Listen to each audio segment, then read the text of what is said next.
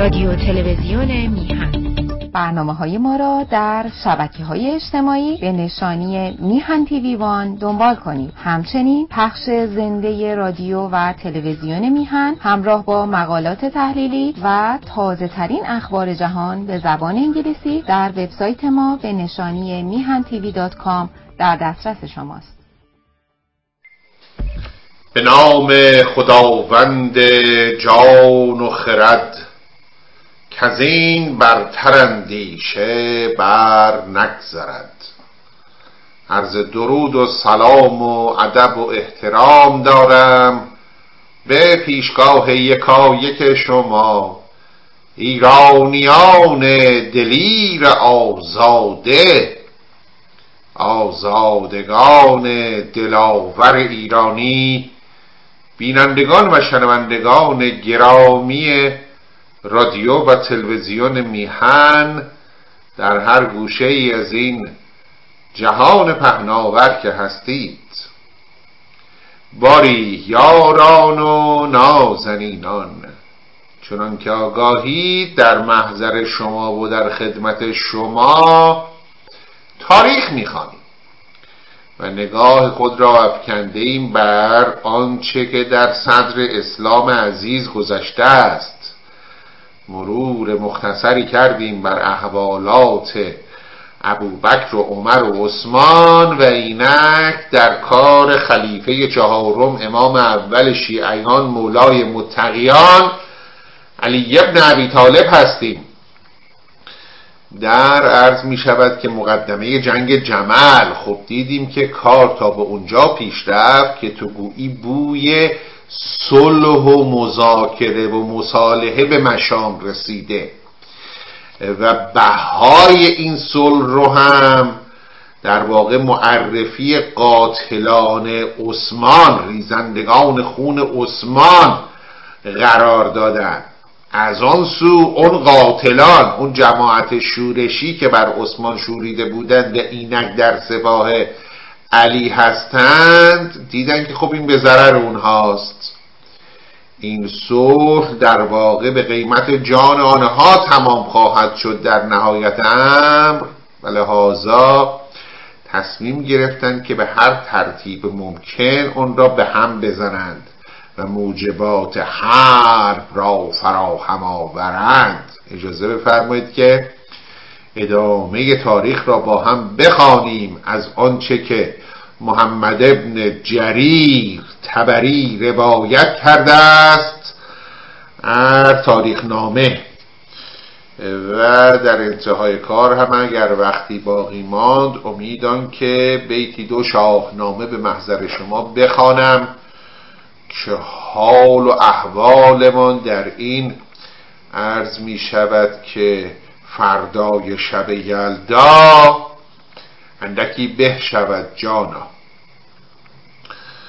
باری عرض می شود که طبری می گوید مردمان بصره دو گروه شدند، گروهی با طلحه و زبیر بیعت کرده بودند و گروهی به شب سوی علی آمدند.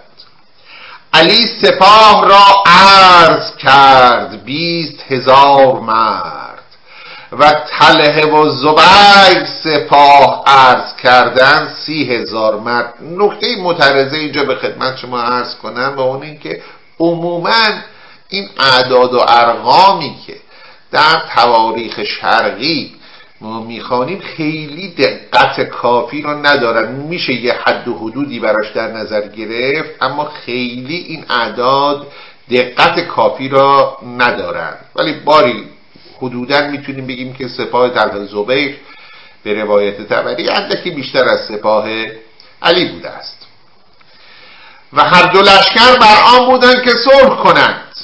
این آخرین قرار اینجوری بود و علی عبدالله ابن عباس را سوی طلحه و زبیر فرستاد و وعده صلح راست کردند بر آنکه بامداد گرد آیند و صلح کنند. و آن سپاه که به مدینه شده بودند به طلب خون عثمان ایشان را همه شب خواب نیامد و گرد آمدند و گفتند ایشان صلح بر خون ما کنند. تدبیر ما آن است که حرب افکنیم میان این هر دو لشکر، پیش از آن که روز بود تا کس نداند که ما کردیم. شبونه باید فتنه کنیم. چون سپیده بدمید ایشان به 3 گروه شدند و برفتند و خویشتن را بر لشکر عایشه زدند. یعنی از 3 جانب یورش بردند به لشکر عایشه. و لشکر طلحه و زبیر را بانگ کردند که برنشینید که ما دانستیم پسر بوطالب صلح نکند. لشکریان هم به طلحه و زبیر بانگ بزدند که آقا دیدی بی خودی امید بسته بودی که صبح قرار بریم با اینا مذاکره کنیم صلح کنیم، بفرما. دم سحر شبیخون زدن و لشکر طلحه و زبیر را بانگ کردند که برنشینید، یعنی آماده شید که ما دانستیم پسر بوطالب صلح نکند. و روز روشن شد و حرب اندر گرفتند و آن مردمان که حرب افکندند چون مالک اشتر و عدی حاتم طایی همه از لشکر بیرون رفته بودند. میگم ما نبودیم. پس سوی علی آمدند. حالا همینایی که خودشون آشوب بپا کردن، آتش افروز معرکه بودند، آمدن میشه علی. پس سوی علی آمدند و گفتند ما را از لشکر بیرون کردی از هوای طلحه و زبیر و ما دانستیم که از ایشان به جز غدر نیاید. غدر غن یعنی مکر و حیله، یعنی دارن اونا رو مقصر جلوه میدن که اونا جنگو شروع کردن. و ما دانستیم که از ایشان جز غدر نیاید. ما امروز جانها پیش تو بدهیم. و حمله کردند و حرب سخت شد. و عایشه بفرمود تا هودج بر اشتر نهادند و درویه برگستوان فروهشتند. این برگستوان رو در شاهنامه ما باش آشنا شدیم. در واقع پوششی است، یک زرهی است که برای مرکب استفاده می شده. اسب ها، اشتر، حالا مرکب که داشتن این پوشش رو بر اون مینداختن تا حیوان از ضربات تیر و تیغ و کارد دشمن هر آینه حتی المقدور در امان باشه. اشتر را و هودج را به زره اندر کوشیدند و خود به هودج اندر نشست. شهامتی داشته این عایشه. و اشتر از پس حربگاه به پای کرد و طلحه و زبیر در پیش لشکر بودند و حرب می کردند و روز گرم شد و حرب سخت گشت. و عبدالله ابن زبیر حمله آورد. این زبیر و پسرش، حالا به خصوص این عبدالله که جوانتر هم بوده، بسیار مشهور هستند اینها. در عرض می شود که مبارزاتی که می کردند کمتر حریفی برای اینها پیدا می شده. و عبدالله ابن زبیر حمله آورد و او پیاده بود. مالک اشتر پذیره حمله او شد هم پیاده. پس مالک اشتر و عبدالله ابن زبیر رسیدن به هم تو معرکه. و عبدالله ابن زبیر را چند زخم رسیده بود. مالک اشتر شمشیری بزد بر سرش و او بیفتاد. مالک خواست که دیگر زند. عبدالله او را بشناخت، برخاست و دستش بگرفت و بانگ کرد که ای مالک افتاده را میکشی. بیداز ما یه حمیتی داشتن. یه رحم و مروتی داشتن. کسی که افتاده بوده رو دوباره نمیزدن. سعدی فرزانه ما سالها بعد چنین سرود: مردی نبود فتاده را پای زدن. مردی نبود فتاده را پای زدن، گر دست فتاده را بگیری مردی. مردانگی که این نیستش که یکی رو میبینی افتاده بزنیش، راست میگی بلندش کن، کمکش کن. مردی نبود فتاده را پای زدن، گر دست فتاده را بگیری مردی. پیداست این مالک اشتر خیلی مرد بوده. بله، مالک اشتر با این آقایی که زخم برداشته بوده، چند زخم وایساده باش جنگیده، شمشیری زده بر سر این بدبخت افتاده. حالا که دیده افتاده میخواد کار تموم کنه. مالک اشتر شمشیری بزد بر سرش و او بیفتاد. مالک خواست که دیگر زند، عبدالله او را بشناخت، برخاست و دستش بگرفت و بانگ کرد که ای مالک، افتاده را میکشی؟ و لشکر خویش را گفت دهید مالک را، دهید یعنی بزنید. مردمان ندانستند که مالک کیست، از آن که او به اشتر معروف بودی. این گفت دهید مالک را، نگفت دهید اشتر را. اگه میگفت دهید اشتر را خب میزدنش. مالک کیه میگه دهید مالک را؟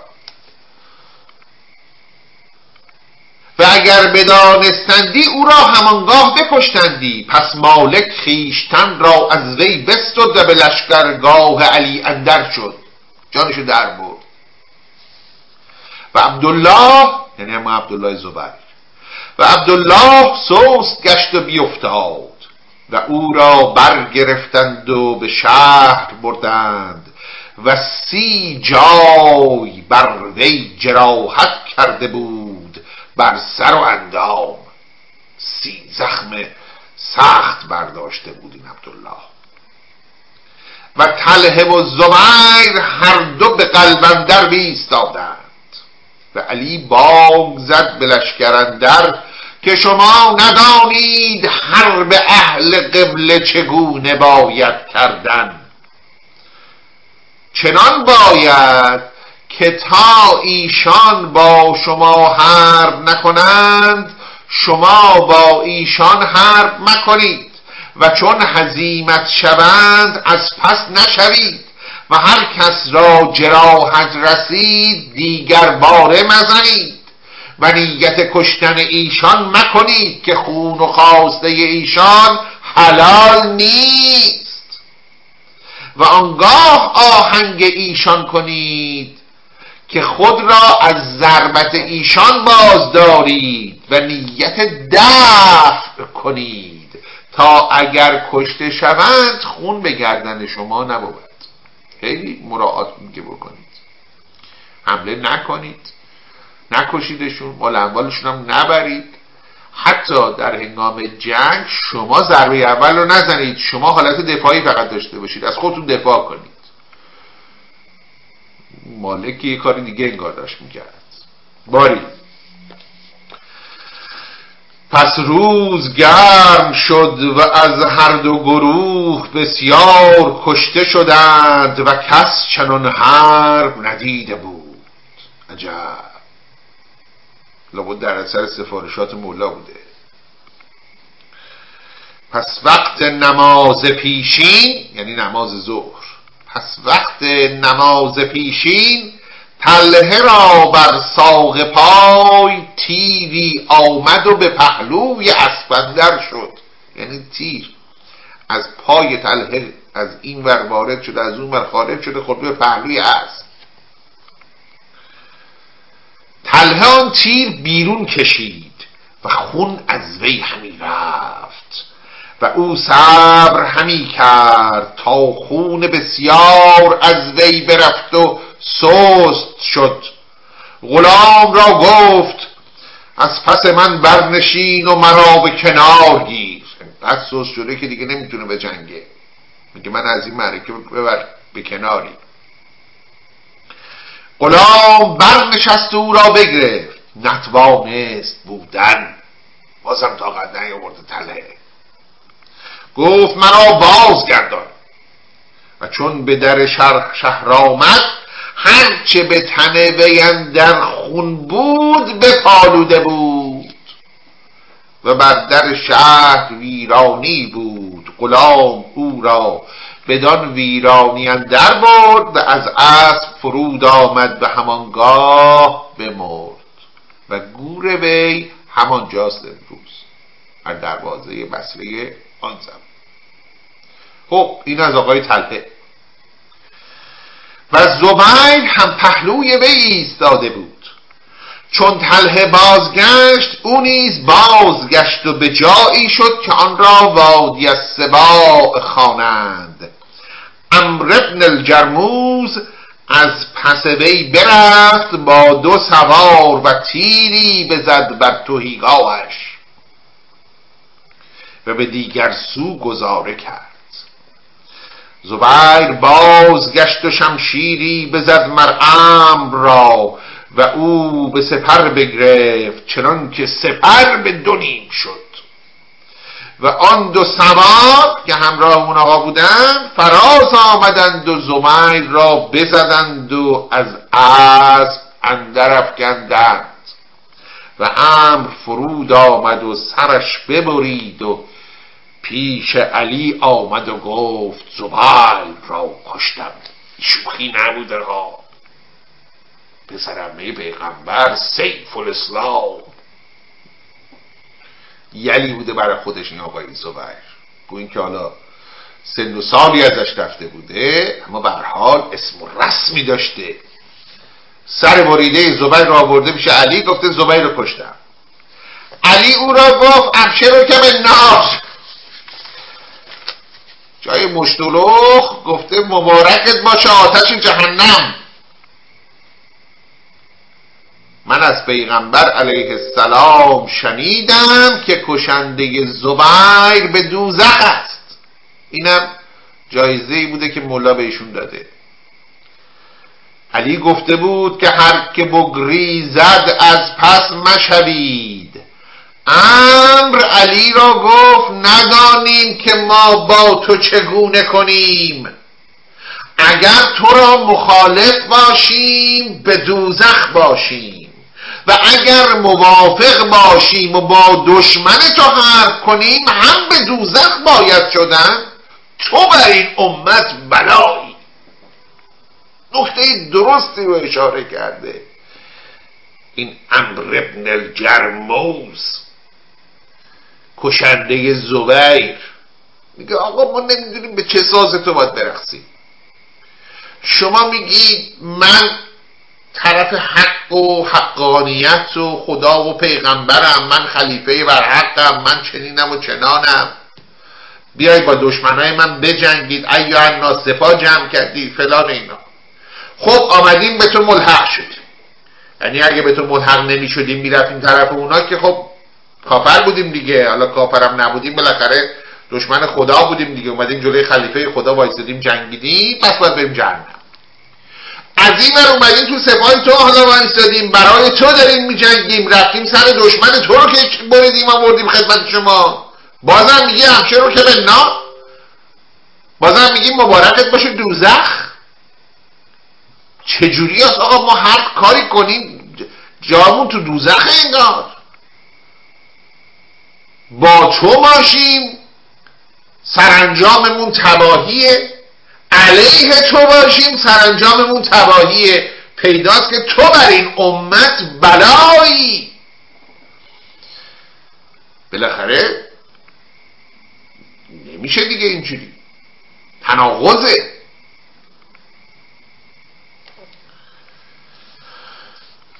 عمرو علی را گفت ندانیم که ما با تو چگونه کنیم. اگر تو را مخالف باشیم به دوزخ باشیم و اگر موافق باشیم و با دشمن تو حرب کنیم هم به دوزخ باید شدن. تو بر این امت بلایی. خب چون عایشه را گفتند طلحه و زبیر را بکشتند، بفرمود تا اشتر پیش صف بردند.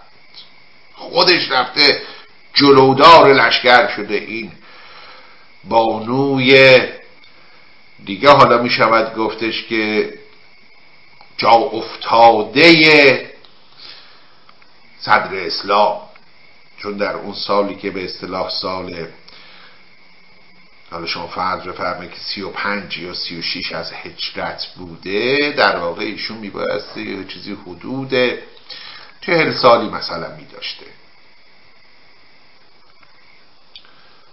و 12,000 مرد پیش اندر بودند با اشتر و عایشه ایشان را بر حرب تحریض همی کرد و حرب سست شده بود به رفتن طلحه و زبیر. پس دیگر باره صفها برکشیدند.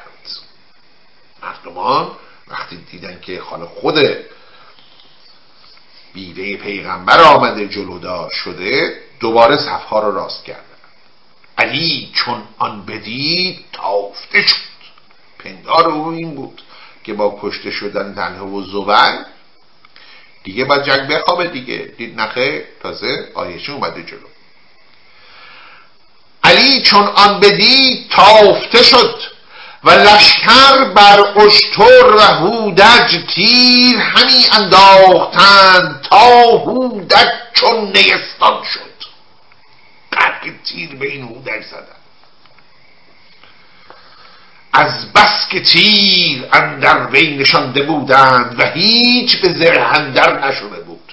چون برگستوان رو در واقع دیدیم که انداخته بودند، این تیر از این زره ها گذر نمی کرد چون خاک پشت شدن این زره. اما هنوز اون کس که داخل این هودج است، ام المؤمنین عایشه، هنوز جان سلامت داره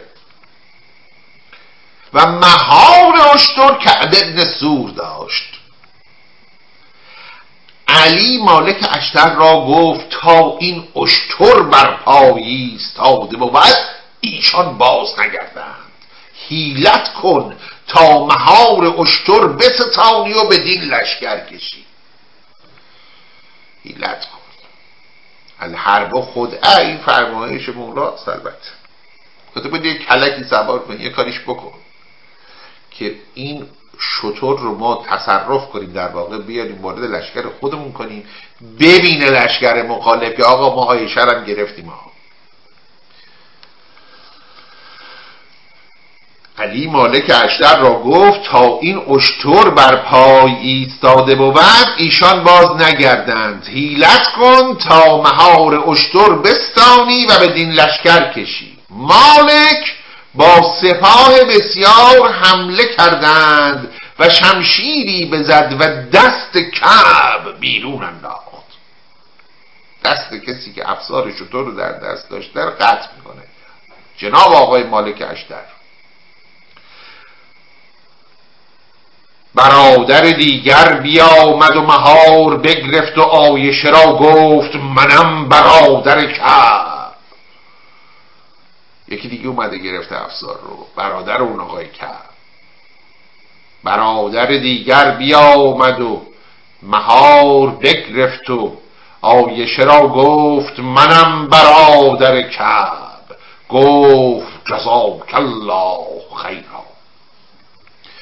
او را نیز دست بیفکندند، دستشون در نکنه، دست اینم قطع کردند و همچنین یکان یکان همی آمدند تا 70 کس را دست ها ببریدند. حالا من که عرض کردم این اعداد ارقام خیلی توجه نمیدن، اما همین قدر که میشود گفت 10 لازم بگو 10 نفر، 20 نفر، 50 نفر، 30 نفر، هرچی شما میگید همون درست. 20 تا دست قطع کردن، 70 تا دست قطع کردن، دستشون درد نکنه واقعا. پس نیز کس مهار نگرفت. علی بفرمود که مهار اشتر بکشند، هر چند کشیدند نرفت. اینجا یه دقیقه وایسیم دوست. خاطر نازنینان حتما هست این حکایتی است بسیار مشهور که وقتی پیامبر رسول مهربانی ها از مکه مهاجرت کردند به مدینه، وقتی که وارد مدینه شدند، خب برای اینکه هر کدوم از اون اعرابی که اونجا بودن دلشون میخواست که این افتخار نصیب اونها بشه که پیامبر بیاد شب رو در منزل اونها سپری کنه. پیامبرم اینجا خب عدالت رعایت کردن، میگفتن نخیر آقا جان، ما افسار شتر رو رها میکنیم، هر جا که این شتر زانو بر زمین زد، هر جا که این شتر مقرر داشت، ما اونجا خونمون اونجا درست میکنیم. یعنی در واقع یک احترامی پیامبر نسبت به این خواست شتر گذاشته. جالب اینجا در گرماگرم نبرد ده‌ها تن به گزارش طبری 70 دست رو قطع کردن. 71 دیگه نیومده کسی دست رو بگیره، مهار شتر رو بگیره، خودشون گرفتن میخوان بکشن به سمت لشکر خودشون، شتر راه نمیاد. این یه نشانه‌ای برای این حضرات نباید باشه آقا انگار کار خدا، دست خدا، زور غیبی یه چیزی هست. اگر حق با ما بود، اگر خدا با ما بود که نباید این شتر اینجوری صفایی میساد که نتونیم بکشیمش. نه این خبرها نیست اینجا، این چیزها رو نداریم ها. اوکی. خب حالا کاش که کار به همینجا تموم بشه. خیر ادامه داره. علی بفرمود که مهار اشتر بکشند، هرچند کشیدن نرفت. علی گفت دهید این ملعون را به پای بر. شتر ملعون شد دیگه، پای این ملعون رو قطع کنید. حالا که راه نمیای، زمون بسته، دهید این ملعون را به پای بر. شمشیری بر پای اشتر بزدند تا بیفتاد و سپاه بصره هزیمت شدند. وقتی که این هودج افتاد، شتر افتاد، بانوی سپهسالار در واقع به زمین خورد، طبیعی است که اون لشکر هم فراری میشن. و هودج بر زمین افتاد و عایشه بانگ کرد یا ابوالحسن دست یافتی نیکویی کن. امان خواسته، پیروز شدی دیگه، چی میخوای حالا؟ یا از داخل هودج بانگ زده که یا ابوالحسن دست یافتی، بردی جنگا، مبارکت باشه، دست کم حالا احسان کن، نیکویی کن. و علی همین شنید پاسخ نداد. پس علی رضی الله عنه محمد ابن ابی بکر را بخواند. این محمد ابن ابی بکر در واقع میشه برادر عایشه، فرزندخوانده علی هم بوده، در سپاه علی بوده، در واقع یکی از محارم عایشه رو صدا کرده مولا. پس علی رضی الله عنه محمد ابن ابی بکر را بخواند و گفت خواهرت را برگیر و به شهر بر. او فراز شد پیش هودج و دست به پرده هودج اندر کرد، دستش به بر عایشه آمد، برهنه بود.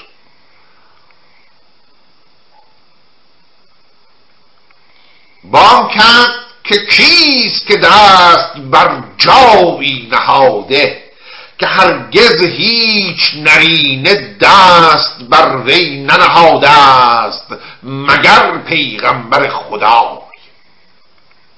فکر کرد که اومدن بهش تعرض کنن. در واقع محمد ابن ابی بکر گفت منم برادر تو، مترس.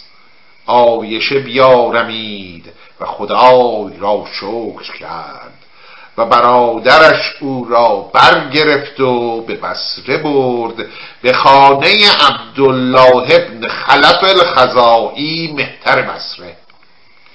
علی رضی الله عنه به بصره اندر شد و به سرای سلطان بنشست و عبدالله ابن عامر ابن کریز خسته شده بود، بگریخت و به شام شد سوی معاویه و خلقی بسیار از این هزیمتیان به شام شدند. یعنی اینایی که اینجا جون سالم به در بردن بیشتری هاشون رفتن به شام که به معاویه بپیوندند. و دیگر روز بفرمود تا کشتگان را گرد کردند و بر هر دو گروه نماز کردند و در خاک کردند و بفرمود تا هرچه یافتند به مزگت جامع بردند تا خداوندان بیامدند و برگرفتند و همه شهر بیامدند به سرای سلطان و علی را بیعت کردند و همه شهر متابع او شدند. و جوانان بصره هر شبی بر در خانه عایشه گرد آمدندی و بانگ کردندی و سخنهای زشت گفتندی و عایشه را از آن اندوه آمدی که بدبختی شدیم ما. زمانی همسر محبوب رسول بودیم، سوگلی بودیم برای خودمون. حالا ببین به چه خار و خفتی افتادیم. الواتای کوچه های بصره میان اینجا لغز بار ما میکنن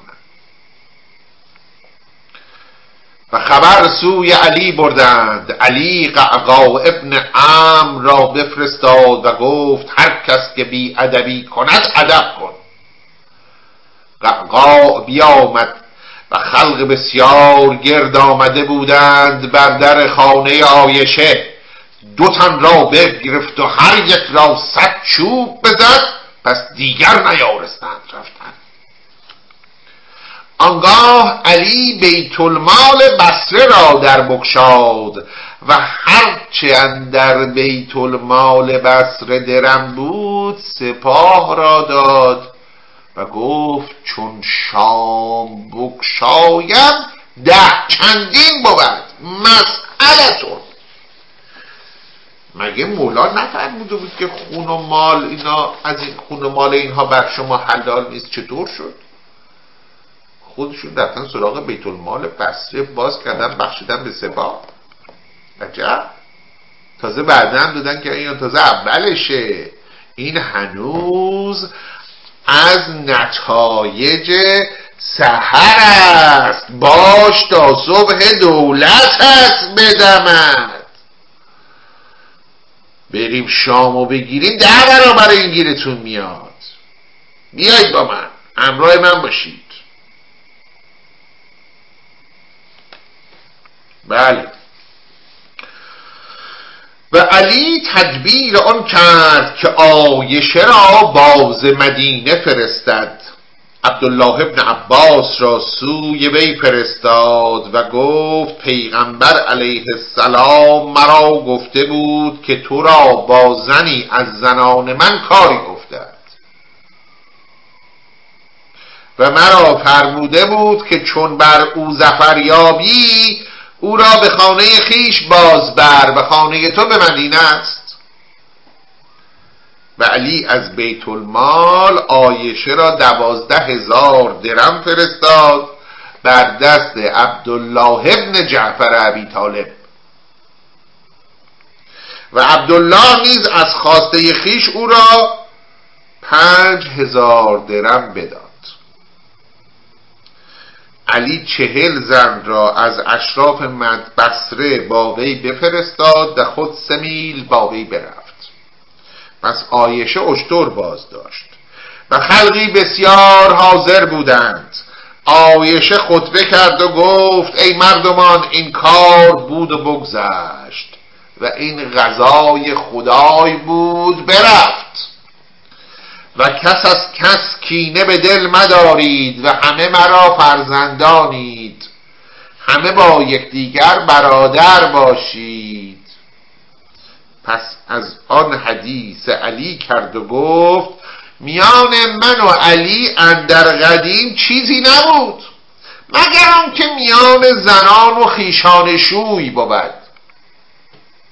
قوم شوهر بوده دیگه، فامیل شوهر بوده علی، و اختلاف خانوادگی داشتیم، چیز مهمی نبوده.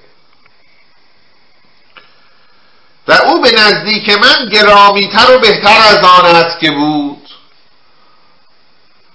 و علی گفت رضی الله عنه راست گوید میان ما عداوتی نبوده است و او مادر مؤمنان است و زن پیغمبر است و حق وی بسیار است. و حسن و حسین و محمد حنفیه را 3 منزل با وی بفرستاد. بله یاران، و این بود داستان جنگ جمل. متحیر میشه آدمی امروز بعد از 1400 سال وقتی این احوالات رو میخونیم و میذاریم کنار هم دیگه و در تاریخ 1 2 تا 4 تا با این فکر خودمون میشینیم میکنیم، میفهمیم که پس تو گویید همه این حرفا، همه این دعواها سر لحاف ملا بوده. با 12,000 17,000 درم مسئله حل شد ها.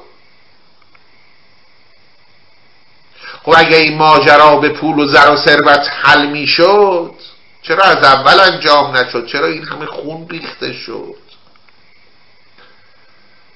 وا اسفا، وا اسفا از ساده دلی ما که با تاریخ بیگانه‌ایم و آخوند رافضی میاد بر منبر و هر دروغ و خرافه و مزخرفی را به ما میفروشه. وای بر ما، افسوس بر ما، آه از ما.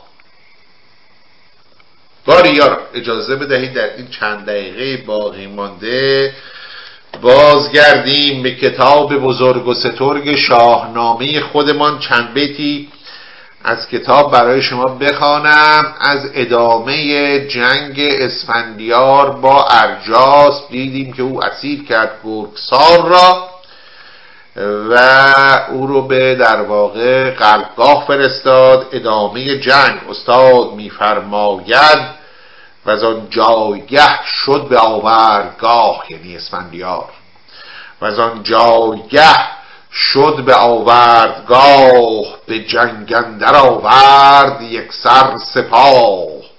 برانگیختند آتش کارزار، هوا تیرگون شد ز گرد سوار. چو ارجاسپ پیکار زانگونه دید، ز غم سست گشت و دلش برتپید. به جنگاوران گفت کهرم کجاست، درفشش نپیداست بر دست راست. همان تیغ زن کندر و شیرگیر، که بگذاشتی نیزه بر کوه و تیر. به ارجاس گفتند که اسفندیار، به رزم اندرون بود با گرگسار. گرفتار شد آن گو نره شیر، به دست یل اسفندیار دلیر. ز تیغ دلیران هوا شد بنفش، نپیداست آن گرگ پیکر درفش. غمی شد دل ارجاسپ را زان شگفت، هیون خواست راه بیابان گرفت. از این گرفت که فرار کنه. حدی فهمید که آخرین امیدش هم در واقع اینجا ناامید شده. غمی شد دل ارجاسپ را زان شگفت، هیون خواست راه بیابان گرفت. خود و ویژگان بر هیونان مست، برفتند و اسپان گرفته به دست. سپه را بدان رزمگه در بماند، خود و مهتران سوی خلخ براند. خروشی برآورد اسفندیار، بچوفید از آواز او کوهسار. به ایرانیان گفت شمشیر جنگ مدارید خیره گرفته به چنگ. نیام از دل و خون دشمن کنید، ز کشته زمین کوه قارن کنید. دیدید دشمن داره فرار میکنه، دستور حمله همه جانبه رو صادر میکنه اسفندیار. بیفشرد ران لشکر کینه خواه، سپاه اندر آمد به پیش سپاه. به خون غرقه شد خاک و سنگ و گیا، بگشتی به خون گر بدی آسیا. صحنه هولناکی رو استاد برای ما داره توصیف میکنه. جوی خون، رود خون جاری شده، غرقاب خون این میدان جنگ. زشتی و تیرگی و تباهی جنگ رو ما داریم میبینیم بارها و بارها. به خون غرقه شد خاک و سنگ و گیا، بگشتی به خون گر بدی آسیا. همه دشت پای و سر و پشت بود، برید سر و تیغ در مشت بود. سواران جنگی همی تاختند، به کالا گرفتن نپرداختند. غنیمت وای نستدن جمع کنن، آدم دارن میکشن.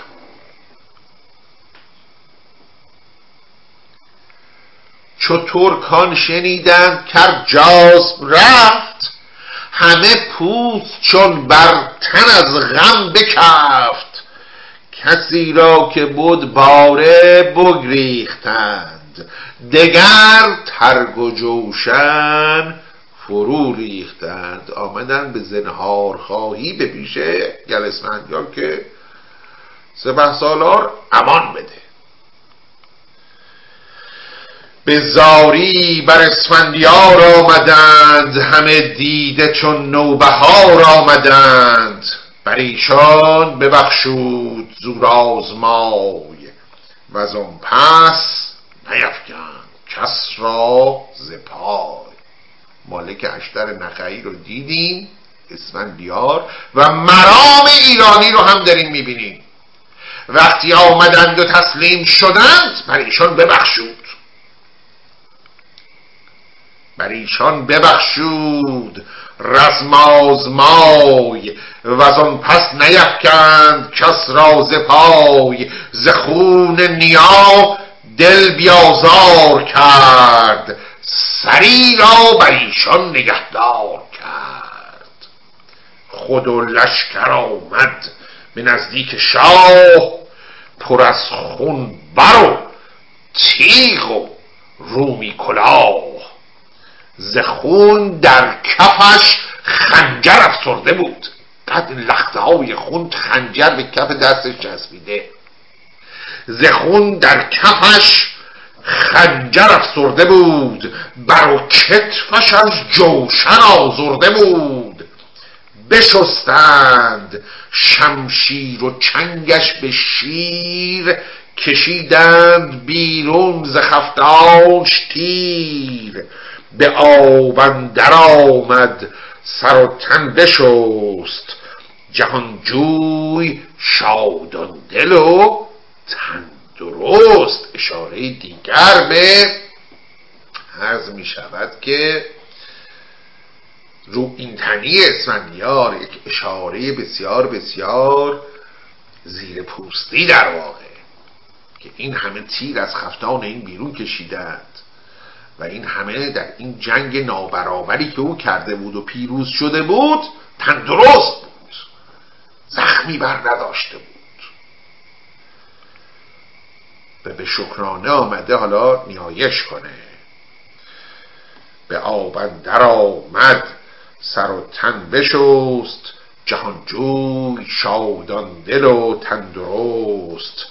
یکی جامه ترس کاران بخواست، بیامد سوی داور داد راست. باریگارم وقت ما به اتمام رسید.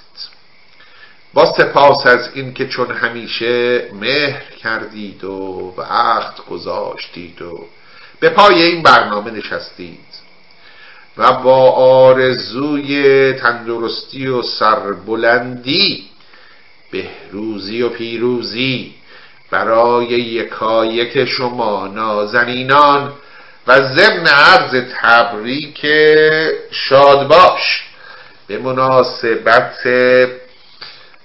یلدایی که دیشب گذراندیم و فرارسیدن ایام عرض می شود که کریسمس و سال نو میلادی، به ویژه برای هموطنانی که در خارج از مرزهای پرگوهر ایران زمین هستند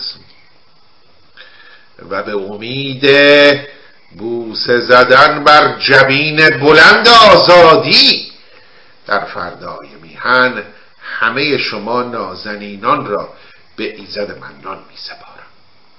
تا دیداری دیگر، درود و 200 بدرود و پاینده ایران.